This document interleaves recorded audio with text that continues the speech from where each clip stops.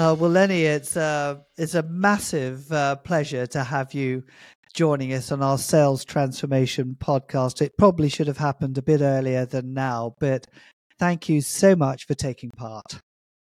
Oh, thank you, Phil. I mean, the privilege and the opportunity is immense. I'm humbled to be here. That's great. I think the topic of this particular podcast, which is exploring artificial intelligence through the lens of ethics, I think is incredibly relevant for the world in which we live today. But before we get started, I'd just like to explain to our listeners how I got to know Lennie. Lennie has been in contact with us for a couple of years. He kind of discovered the Masters in Leading Sales Transformation that we had and was kind of showing curiosity to join us. And after a couple of years, he did.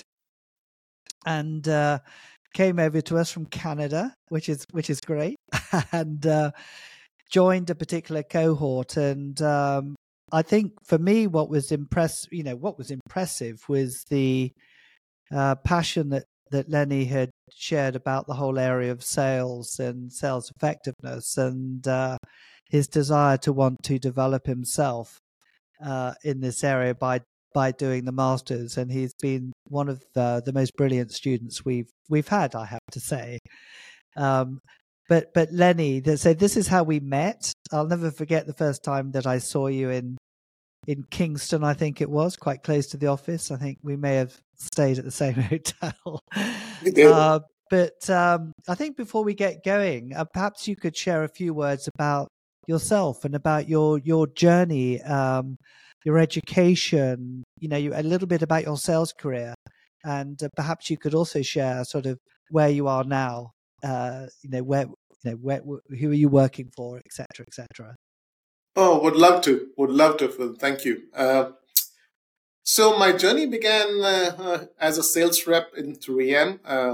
Carried the bag for a few years. I mean, about 6 or 7 years, progressive sales positions. Became a master sales coach trainer for the Middle East and Africa region with 3M, and then went on to lead a regional business, about $100 million or so in the business role, and then carried on to do a stint in Six Sigma, and then became a national marketing manager for construction markets.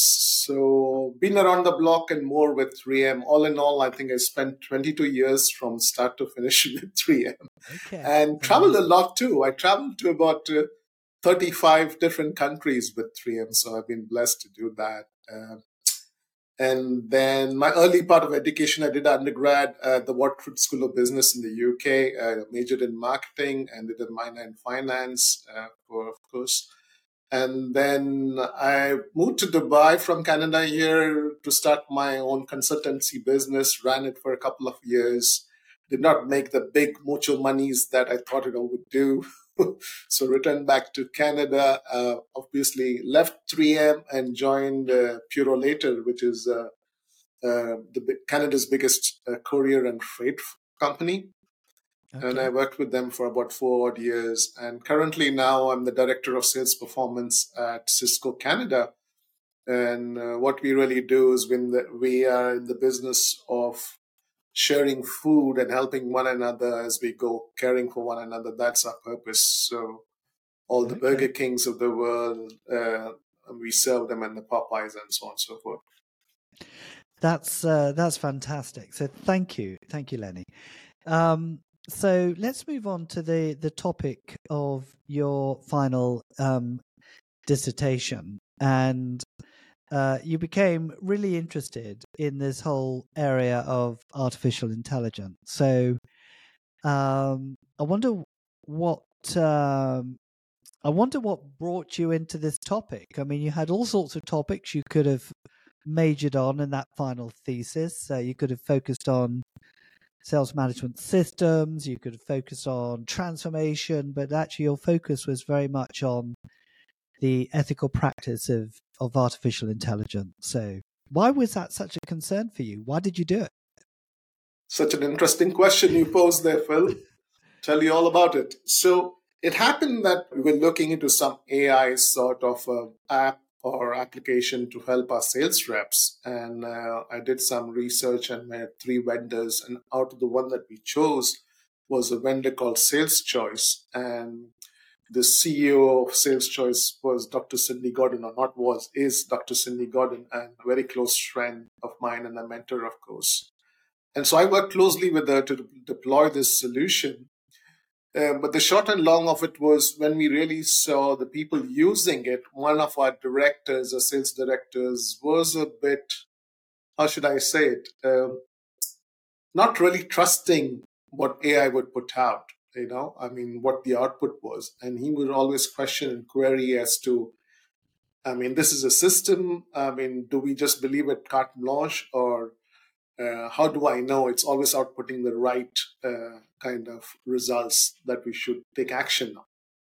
And I think that's where was the first beginning, I think, the spark that just lit. And, I was like, yeah, I mean, it could be there is something beyond. There's some doubt, an element of doubt in his mind that this might not be the case. And so I did pursue that with Dr. Cindy Gordon. And as we talked throughout, she said, why don't you explore this as part of a dissertation that you're doing in the master's? Would be a really interesting subject because there's hardly any research or any material out there in the world on this. And I think that's how the very first instance started. So when you talk about this, you talk about the ethical side of AI, like believing in the data. Is it fake news, if you like, that we're getting from our AI systems? Or because I think the particular system you were looking at was kind of focused on probability, wasn't it? Probability of sales pipeline. And I guess your sales director was sort of kind of questioning, should I believe in the probability data that I'm getting out of, this app that sits behind our CRM system? Is that right? Absolutely spot on. Yeah. I mean, he was like, hey, how do I know it's doing the right thing and telling me the right thing? Right. So, yeah. I mean, so I think, and just to add to that, Phil, there is like 2 types of AI. There's transparent AI, where the human beings work on code and the variables are all measured. And if should something go wrong, they can always go back and find out where the problem is, as opposed to what is called black box AI, where there's a ton of variables and the AI and the code is such convoluted that even should something go wrong, even the authors or the coders cannot find what happened because the AI is just doing its own thing. And luckily, we did go with transparent AI with Sales Choice. So if an event of that magnitude should happen, we could always go back and search. But AI being new to everybody, I think there is, an element of resistance, an element of change, if you will. And people are always like, conscious of, hey, here's a system telling me what I should be doing. And I've never done that before. So there's natural amount of, I think, an inertia to be moved to get to that level. And if you read more and more on AI, I think you get more and more confused. That's the way I feel. Yeah. I think for many of the listeners, the word AI now is becoming, sort of ubiquitous in a way. I mean, I was at a supper party with friends last night, and we had a discussion about AI from people that I never knew would even have heard of it. These weren't business people. It was a social context. It was mothers of children. It was, it was a cross section, I would say. But they were all talking about it. So they all kind of know the letters, but they probably don't know what AI really is. What is AI? And so I just wonder, and you've said yourself, you've got black box AI and you've got transparent AI. Well, I must admit, that's the first time until I read your dissertation, the first time I'd sort of cottoned on to the fact that there are 2 types, but it's 2 types being rather simple. Are there more, is there a taxonomy or a lexicon that we need to talk about before we get into your particular, should we understand some basic terminologies like what is machine learning? I'm taking things down to a very basic level, but Yeah, definitely. I mean, there is different types of AI for sure. So there's narrow AI, narrow bound AI, narrow band AI rather, and then on the opposite end we got generative AI, and then we got the large language models. So the narrow AI would be something like sales choice, where you give in a set of variables and the algorithm will only work within those preset limits and the variables fed in. Whereas large language models are continuously learning and the iterations happen on a daily basis. So machine learning, that's where it comes in. So those kind of algorithms are programmed to scar every bit of data that's fed in and learn from it. So yeah, you're rightly so. There's two major types in that sense. Okay. Yes. Well, that's great. And I think that one of the things in reading your dissertation that was quite interesting, because you were also connecting the challenge you had or the desire to introduce this piece of technology with workload.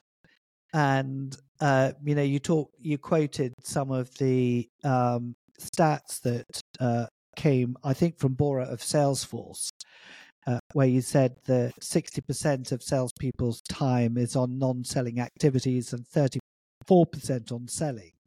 So your motivation to introduce this new system was driven from a sort of increasing, I guess, the productivity of the sales force, as well as the probability of the outputs of their work. Is that correct in terms of how can we free up more time so that salespeople can spend more time selling? And then how can we start to more accurately forecast the outputs of the extra work or the work they put into sales? 100%. Well, you're spot on. I mean, that is looking at both the productivity, the effectiveness, and also like reducing downtime so that Yeah. salespeople could be actively selling and getting more business in. So, okay. So that's great. So we've sort of setting the scene. This was the scenario. You had the sales director who was kind of a little bit resistant, but you also talked about in your dissertation a personal account of how you were engaged with a particular organization to find that you were talking not to a person but to a robot. Is that correct? You talk, yeah, and Yeah, I mean, I think I mean, yeah, it's funny you say that, but it's an encounter, and when you personally go through it, then yeah, that's your wake up call. So you're right. I'll tell you the story very quickly here. So I did attend an online webinar, as I most often do in my field of work and job, and this was on something a company called Conversica. They were offering some sales enablement technology, and just after the webinar ended, I got this lovely email from Alexis Taylor, who was an assistant there, and said, "Oh, Lenny, we love you. It was happy to have you on the webinar. Thank you," and so on and so forth. I thought nothing of it, went on my merry day. And then a couple of weeks later, I got another nice email from Alexis again, saying, "Oh, Lenny, would you like to talk to us more? What your interest?" Again, I ignored that. And long story short, this went on for a period of 6 months, literally, and I made nothing of it. I was, okay, another person just on my case. And then on the 6th month, just for the 6 months, excuse me, beginning of 6th month, I got another beautiful email saying, "Oh, I don't want to be a pest, but would really love to have you talk to us," and so on and so forth. And maybe I think that's where persistence broke me down. yeah, And I just gave in, and I wrote a nice email back to Alexis saying, "Oh, Alexis, I admire your persistence. I've been in selling, and this is the first time I've seen somebody with such strong follow up, and I admire that. And then for that fact, I'm okay to take a call with you." wow, I laugh now because the very next moment I got an answer from Alexis, and it said, "Oh, thank you, Lenny. You would wish to talk to Leo, who's our sales agent." And I'm like, "So who's Leo then?" yeah, And I mean, and that kind of perturbed me. And the next day, when I did have a conversation with Leo, the first thing I asked Leo is like, "Leo, so who was Alexis?" And aghast I was to hear Leo said, "Oh, Alexis is our AI assistant, which you've been talking to." yeah, And I think that was my eureka moment when I said, I apologize to an AI chatbot Yeah. I know. for the first time in my life. Yeah, and I think that's. I mean, it's so interesting because we talk about authenticity and client centricity as part of the work that I've been doing on values and mindsets, and I think I can completely understand your reaction. So did that stop you from continuing the conversation when you realized this was just a fake robot you were talking to, or did you in fact continue with I think I was kind of, torn between two mindsets there. yeah Leo happened to be a nice guy. He was honest. He yeah told me what the chatbot was. But yeah I did protest in all manner of things that I okay could, saying that that was completely wrong way to approach a yeah client okay because I really felt ashamed. I felt, that yeah I was taken for a ride, if you will. yeah And that is not right. I do not care how good your AI is and how good conversation it writes. But yeah I mean, when I look back, I feel that I apologize to a machine. So that is yeah stuck in my head. I know. So interesting. I'm sure many of us have actually sort of had something perhaps similar when you feel they haven't been transparent. If they were transparent at the outset somehow and you knew that this is the process, then maybe you would have reacted a bit more differently. So but I think you get it. What for me is such an important part of this conversation, which is it sort of draws into the ethicability of AI, and you've got it from human interaction, human to a bot. In this case, you shared your personal story, but you've also got it in the context of just data that's produced, and is data true or false? And so this ethical dilemma, I think you sort of see through different, they're sort of multifaceted, if you like. So let's come back to your thesis. Now, I know that you completed your thesis. I think it was in January 2022. I think Correct. that's when you handed it in. Yes. And I don't think you've been to graduation yet, Lennie, though. I hope one day you'll come over to London for I did. graduation. I was at the graduation Oh, ceremony. Yes.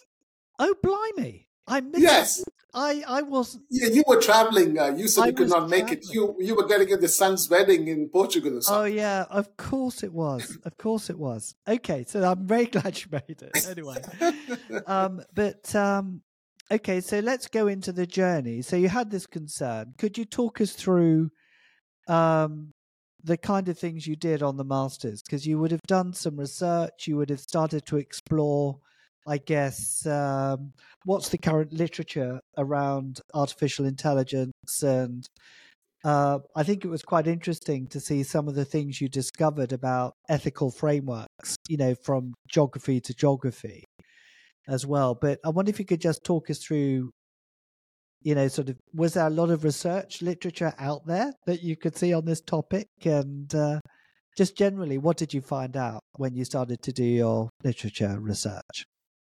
Yeah, I mean, great question. So yeah, I did exactly that. I just took out my research mind out and said, let me see what's out there. Uh, what I did find was ethics in AI was a fairly new topic, not very much written on it in the general scheme of things.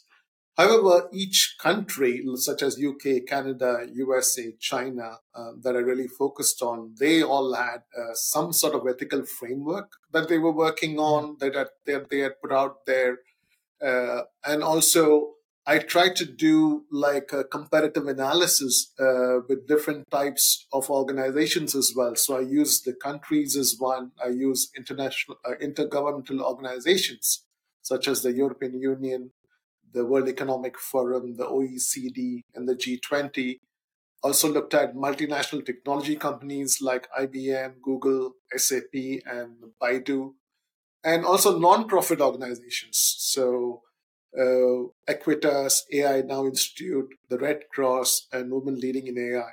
And last but not least, I looked at global consulting firms such as PricewaterhouseCoopers, Ernst& Young, McKinsey, and Deloitte. And each of them in these categories did have something to say on AI for sure. But I think what was lacking or missing out there was something very comprehensive, in terms of what ethics is and how it should be interpreted. And one thing I also went home with was there was not one definition for ethics as such that everybody could rely on and everybody could agree on, because I think just by the nature of AI, it has just evolved all around the world in its own kind of realm, as opposed to scientific or medical doctor practices as such, which has been highly regulated. Yeah. I think it would be quite helpful because I think there were a number of principles against which you sort of evaluated ethical frameworks. And, it covered things like governance and transparency and so on.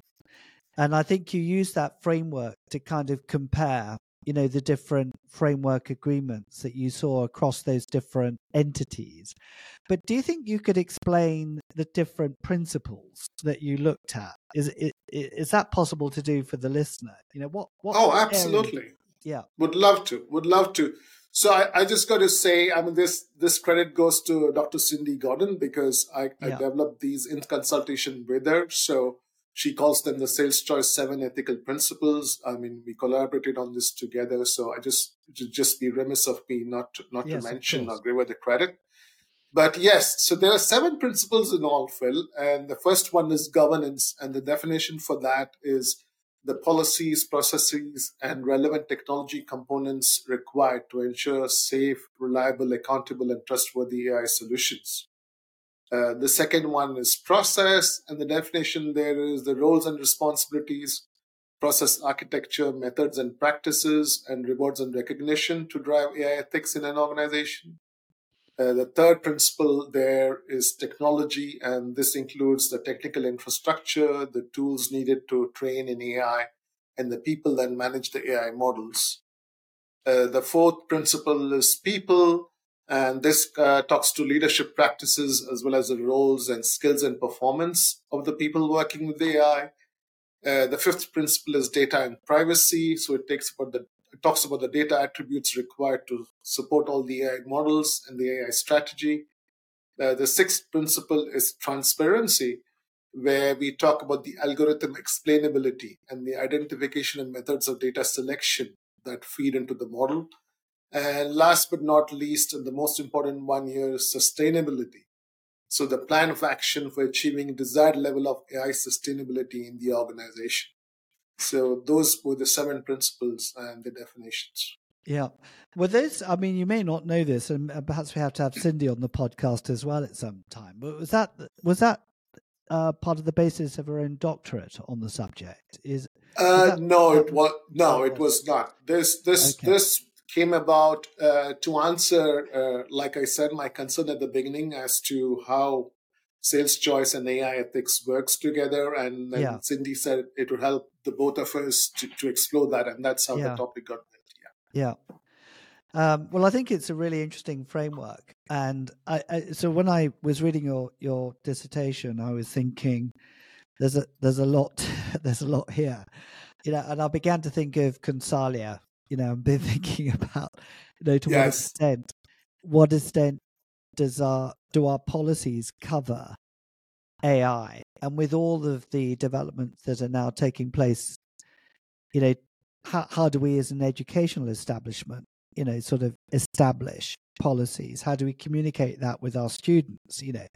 There's so many things that you kind of triggered when I sort of went back to your dissertation and thinking, we really need to look into this. And I've already had a chat with Eddie about it actually before this podcast. But so yeah, it's really interesting. So a couple of things strike me. One is that you found with your research there wasn't a lot of academic research. I guess it's such a new and fast-moving world that there may be not a lot of academic research into this topic.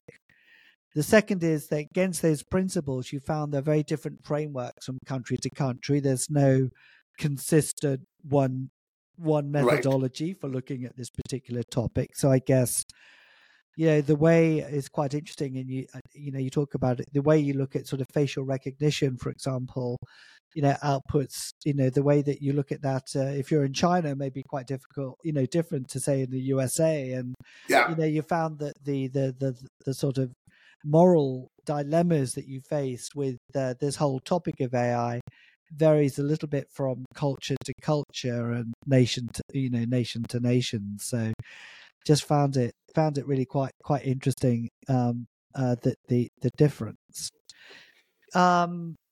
Okay, so and you took these kind of frameworks, and then I think you then had a chance to explore. Well, for my own company, I think you ran some exercises to assess the level of maturity, and I don't necessarily need you to share, the detail of that, Lenny.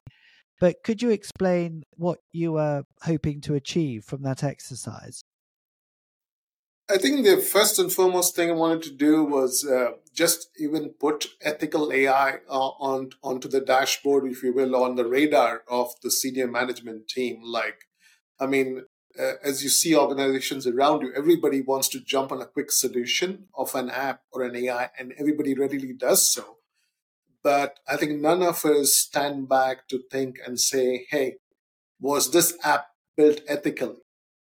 Yeah. Was the data fed into this model ethically based, and so on and so forth? So I think my first attempt there was to just even create that awareness, if you will, Yeah. of what it does mean to have ethical AI. And so therefore I had a bunch of questions, created a questionnaire of 5 questions for each of the principles. So the 7 principles Yeah. into 5, I had 35 questions.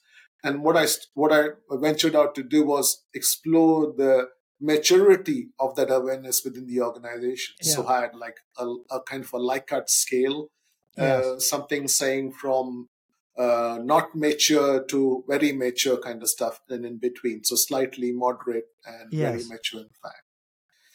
And my findings, I mean, I did have mixed uh, participation for various reasons, such as the peak time that I was doing it in the business, because this was happened during December. But the small and short of it is that clearly there was not an awareness. Most of the answers fell between the satisfactory and slightly moderate satisfactory kind of maturity process. Yeah. So, which really kind of conferred to me that there's work to be needs to be done. Yeah. We need definitely to build the AI governance framework within the company, and I think so too. If I extrapolate that, I think to organizations as well, because even till today, now that I've finished, it's been a year and a half since I finished my master's. I Yeah. have not come across companies who have an AI governance framework firmly established as part of their modus operandi or day-to-day operations. I'm sure that's right. I think you're sort of moving very much into the unknown, but I can see the importance of the starting point almost for looking at implementing AI solutions for your own business is the governance model, the ethical framework, because that should inform the decisions you take about the type of approaches you might want to have for AI. So let's kind of, so you ran this exercise, for your own organization. You've shared a bit the feedback. If we start to come to the end of your dissertation, you've collected all the data, you've done the literature kind of research, and you are now sort of forming a point of view about this topic. I wonder if you could kind of share what your, some of the major takeaways have been for you, the major learnings from the exercise that you did. Oh yeah, definitely would love to do that. I think that the fun part here was like, when you have that inclination that AI is so new, and then when you got the data to corroborate that, like you feel as a student, at least in the dissertation, like, oh, I got something which I don't know how you say the word, kind of undermines, or probably not undermines the right word, that gives you more strength and potential to see I'm headed in the right path. So I think that's what happened there.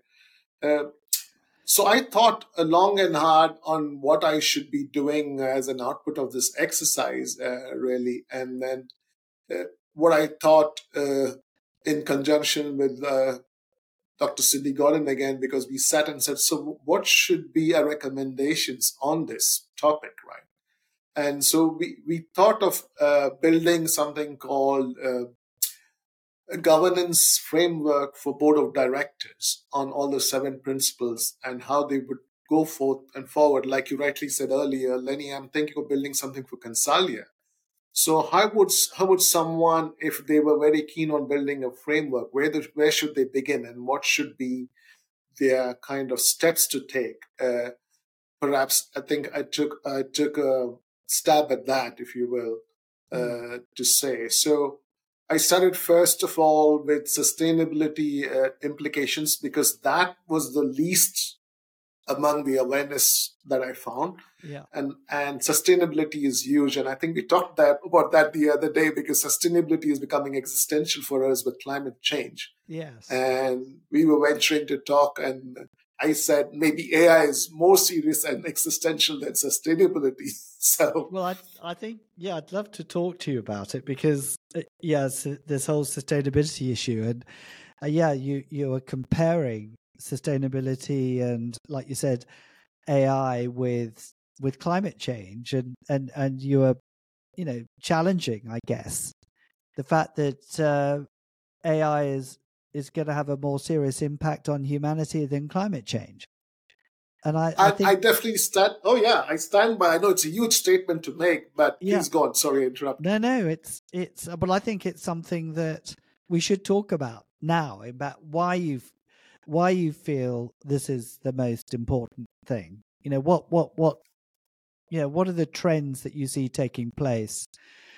No, particularly since you finished in 2022, but of course since then we've had ChatGPT, which has kind of taken over, and I think everyone is beginning now to be aware of AI, to be aware of kind of machine learning, aware of the power of this to help humanity and to destroy it potentially. So I think it's something we should talk about. Why do you think it's such a big threat, to put it ahead of climate change? Certainly, Phil.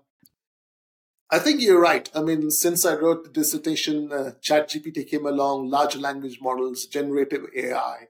So if someone were to ask me what is a large language model, you would just say it's just like uh, a machine learning app which just injects, I think, gazillion amounts of data and then just keeps on learning and iterating every second, building on its own intelligence, if you will. I think the segue for me from that is everything that we're doing. AI is permeated every essence and fabric of our life, whether you know it or not. Every field, I think you said it earlier, we become ubiquitous with it. Yeah. And whether we are aware or not, AI has gone into every field on the planet. And just to bring it closer to climate change, we are building all these environmental models. Guess what? They're built on AI. So the question there that the question begged there is like, hey, what if this AI model was not giving us the right direction? What if the data that was fed into this at the beginning, and that's what the design we talk about, the very first, when the machine was built, that this was put as part of its DNA? Because if it's like what we say, practice makes perfect, but it's perfect practice. Good practice makes good perfect. But if you have bad practice, that makes bad practice perfect too. So I think the essence is, where is the good or bad, and who decides that? I mean, how do we know? Because data scientists work very clearly on data. They're very excited about data and how it can A is equal to B and B is equal to C, or A squared plus B equals C squared. But you need a human sentience to talk about ethics, to say, wait a minute, was this model fed only data from the US? And now we're going to put it as a world map to say there's rainfall in China or India, for example. Or was this model fed from data from every country in the world? How do we know? Who knows?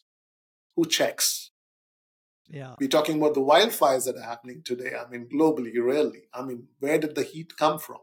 I mean, again, had we known that our models were there to that level of precision, we should have been forewarned. At least that's my saying. And therefore, that leads me to believe that I think if the lead on here is if we believe that everything is being run by AI and it's going to be sustainably increasing in the near future, and it's just going to be iterative and exponential in growth, when do we ever take a step back and say, hey, but let's go back to the beginning and see the foundations of these models? Because very few people know that an AI machine also needs feeding and caring just like humans do. Because if that does not happen, something called happens is a phenomenon called drift in the model. And drift is nothing else but AI just going its onward, leeward way without any kind of the checks or balances, like I said. So it is two things, not only to get the ethical right at the beginning of the machine, but also to keep it consecutively fed and watered and doctored and disciplined as we go forward. Because if you do not take care of the drift, you would eventually go to a wrong path. Yeah, I think that's fascinating. So I'm feeling rather nervous about AI now based on what you've just said. But I think we've also talked about, the positives of AI, because so I wouldn't mind, sort of there's a there's a sort of a tension between what it can do if it's managed well, I guess, and the contributions it could make to sales performance, I imagine, could be immense. But equally, as you rightly say, if the data we're getting is not clean data, it's not good data, then it could be the other way. So where do you stand on this?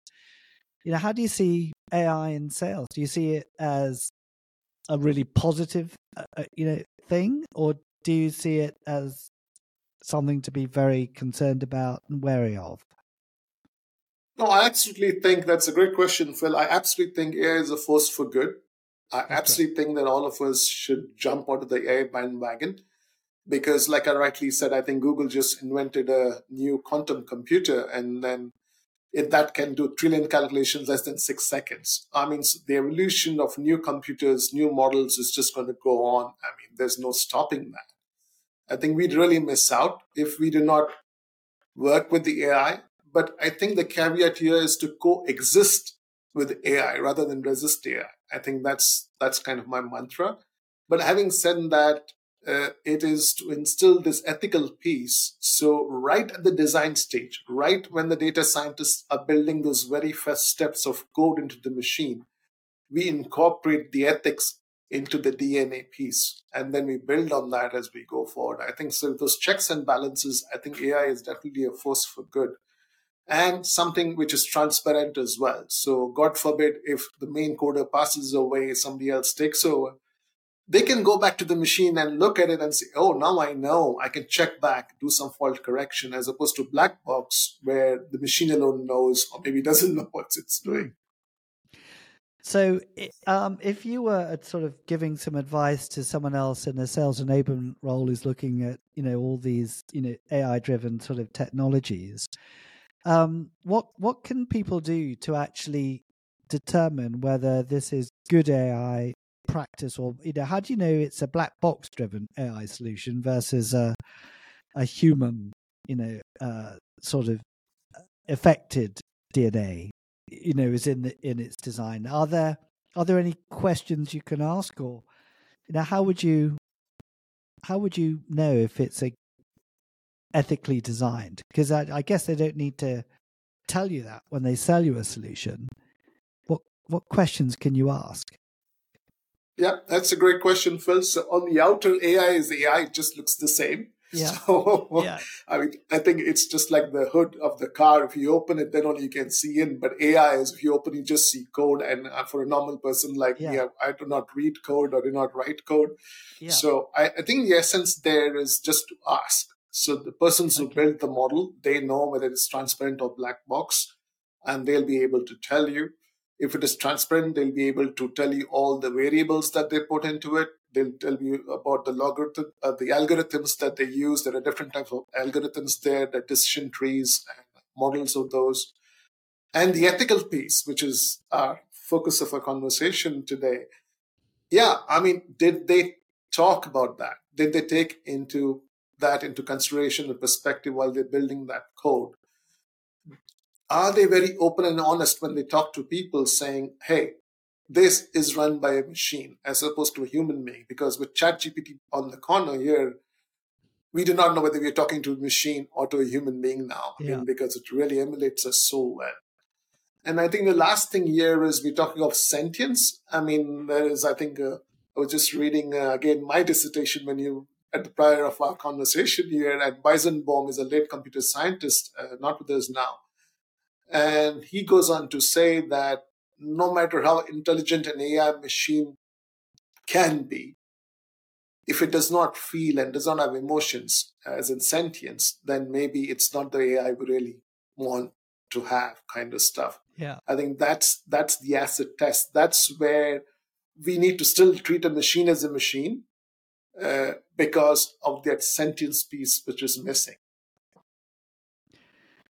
Yes, I think you quoted, was it Weizenbaum as well, who was one of the people that wrote, that non-human should not be in professions that require human interaction. Was that? True. Was that? Yeah. So, yes. So people have obviously sort of given some thought to this, and academics, who've done research on the topic. So I think it's it's really important that we make this ethical issue more prominent. As an issue that sales directors and heads of sales enablement should be more kind of aware of. Okay, well, I think that's been really, really interesting. Where is this study on ethics taking you, Lennie? How do you see it? Kind of, have you stopped now? You've done the dissertation, or how is it kind of feeding into what you're currently doing? I think I shouldn't say this. The word sad part is, I mean, there's a lot of talk about ethics all over the world in AI, but nobody seems to have put it on paper. For example, I do not see an RFP going out which says, hey, can you please show me your ethical principles on how this data, this model, this AI was built on? Or, what sort of checks and balances do you have in the system? Or, for example, a quick example in the sales area I was talking about, let's say the model was built on 50% of the people, or maybe say 30% of the people were women and 70% of the people were men. And then their way to market and the talk and whatever they say is different, but the model was already skewed to begin with. And then we take the model and put it across the entire sales force. Whereas the sales force had 80% women and 20% men, and then you can see what happens. As this is just a simple gender example. Yeah. And this could be extrapolated into language, into culture, into maybe currencies, what have you. Yeah. And they have to be precise. And the model has to be tweaked every time. It's not like one and done. There's to be continuous kind of checks and balances to have parity with what's happening in the real world, so the model doesn't go drift, like I said earlier. And I think that's in a world where the ethics has to come into life of its own. That's where ethics has to be front and center of every organization. And I'm sure at this stage, every organization has got a few, if not thousands, of AI models working, unbeknownst to everybody in the organization. Yeah. And nobody has ever asked the ethical part. How were they built? When were they built? Who's looking after them? Why and how? Yeah. God, it's so interesting and so important. I know that you're very close to the work that Cindy is doing, and those 7 principles that you referred to sort of earlier in the conversation. Have you found, that Cindy's work in this area is kind of unique, or are you finding examples now of other software and AI-driven apps, also addressing the ethical principles, or are you still finding it very rare to come across? I'm still finding it very rare, Phil. In fact, last month I was talking to one of our AI developers in sales. He approached me through LinkedIn and we just got talking on the very topic. And he said, Lennie, if you're going to give me a couple tips, your 2 cents, what would that be? And my very first was, have you done anything on ethics on this? And I got the, huh? kind of reaction from him. Really? And this gentleman has been in the AI business for more than 20 years, built companies and sold them. And I think this was his fifth iteration of building something. Wow. And just that reaction from him, just I had to take a seat back and say, oh, so to your point, I think ethics has to be the foundation, if Yeah. not anything else, of any AI application built, any application, I would say, around the world. And then only then we can rest assured and say, hey, I feel good about this because has been built ethically, the ground up, so I can trust it.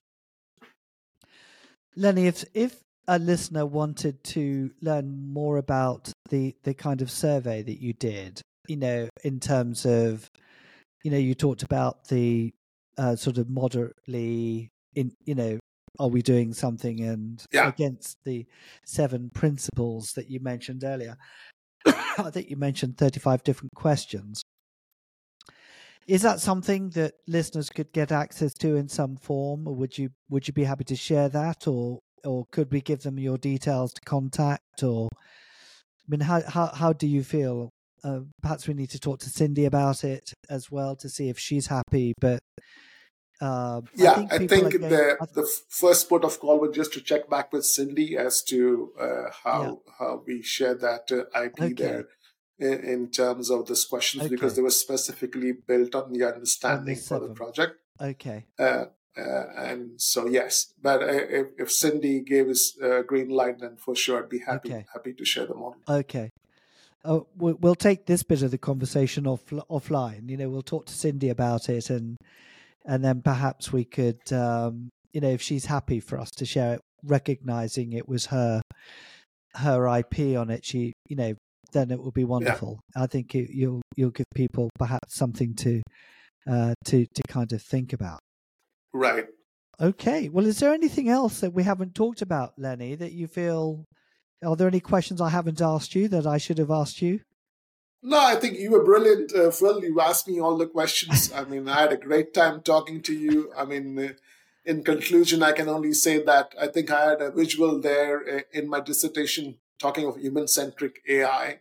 Yeah. I mean, so my kind of appeal to the world of all the developers and the trainers and the programmers, if you will, is that let's build human-centric AI where humans and AI can exist, I mean, peacefully, complementary to one another, as opposed to having these fake bits and risks of cyber warfare and what have you. What you said a couple of things that just sort of triggered in me. You talked about you've not yet seen an RFP where the RFP has kind of asked for the AI and ethical policy in the way it's been developed. And I mean, if that was a norm, then I guess it's going to make companies create the right policies, and that would be a really interesting conversation to have with the buying community, and that may help drive a different type of behavior with the software developers. But also from the the sales community, I think the more that they go into this with eyes wide open, the better decisions they'll take on the sort of apps that they will have to support their their sales organizations. But and I know that we've spoken most of this time talking about ethics and AI, but I wonder whether you've got any comment to make between AI and sales performance. Have you managed yet to have looked at how AI has improved performance, of the organization through some of the initiatives that you've managed to introduce? I mean, I personally have not done any correlation studies as such, but I did read some third-party independent ones where they have made some correlations, and they have said that AI did help in the productivity and efficiency of the people involved in sales. So I firmly believe that to be true as well, or it can be true. Again, I think it's like everything else we say in life. You can take a horse to the water, but cannot make him drink. So you could have the best system in AI in the world or CRM or what have you. But if you do not have the sales reps and the entire sales community or fraternity participating in it, Yeah. right from the CEO down, as I say in my recommendations, the CEO is the kingpin here. Yeah. And if he or she does not like pass it down to the rank and file, then I don't think we would get 100%. So I think the use to have a product which is really good is one thing, but the use of it is also the second part to get the results you're looking for. That's fantastic. Lennie, I think we're close to the hour, and it's been such a great interview. I can't believe how quickly the time has gone here. So I just want to say thank you so much for joining us on the Sales Transformation Podcast. Well, thank you, Phil. It was great. A pleasure to be here. And was great recounting my experience in the dissertation. I mean, just to say, to close off how we met. So give it some context there. I was looking for a long time to do an MBA. And I was like, wait a minute, I'm in sales for such a long time. Maybe there's something out there, masters only in sales, because that's what I wanted to do. I didn't want to do economics or maths or statistics and trigonometry, what have you. And I'm like, and lo and behold, I came across you guys. So really happy and fortunate to have found you on the web and like few years forth hence having done the masters too. So a moment of great pride for me, and having you've been a big help along the way for me to reach this point. Thank you. Yeah, well, it's a great pleasure, and it's what I love about the masters is the kind of projects that people do. I mean, I think the innovation that we're getting now from learning from the work that our students make, and also, the fact that you are breaking new ground. It's new territory. It hasn't been done before. I just love that aspect of it. And I think that we're constantly looking for ways of making more explicit, the knowledge that is built, and the podcasts are part of that journey, as you know. Right. But possibly there's going to be some machine learning based on the analysis of all the dissertations that our students make.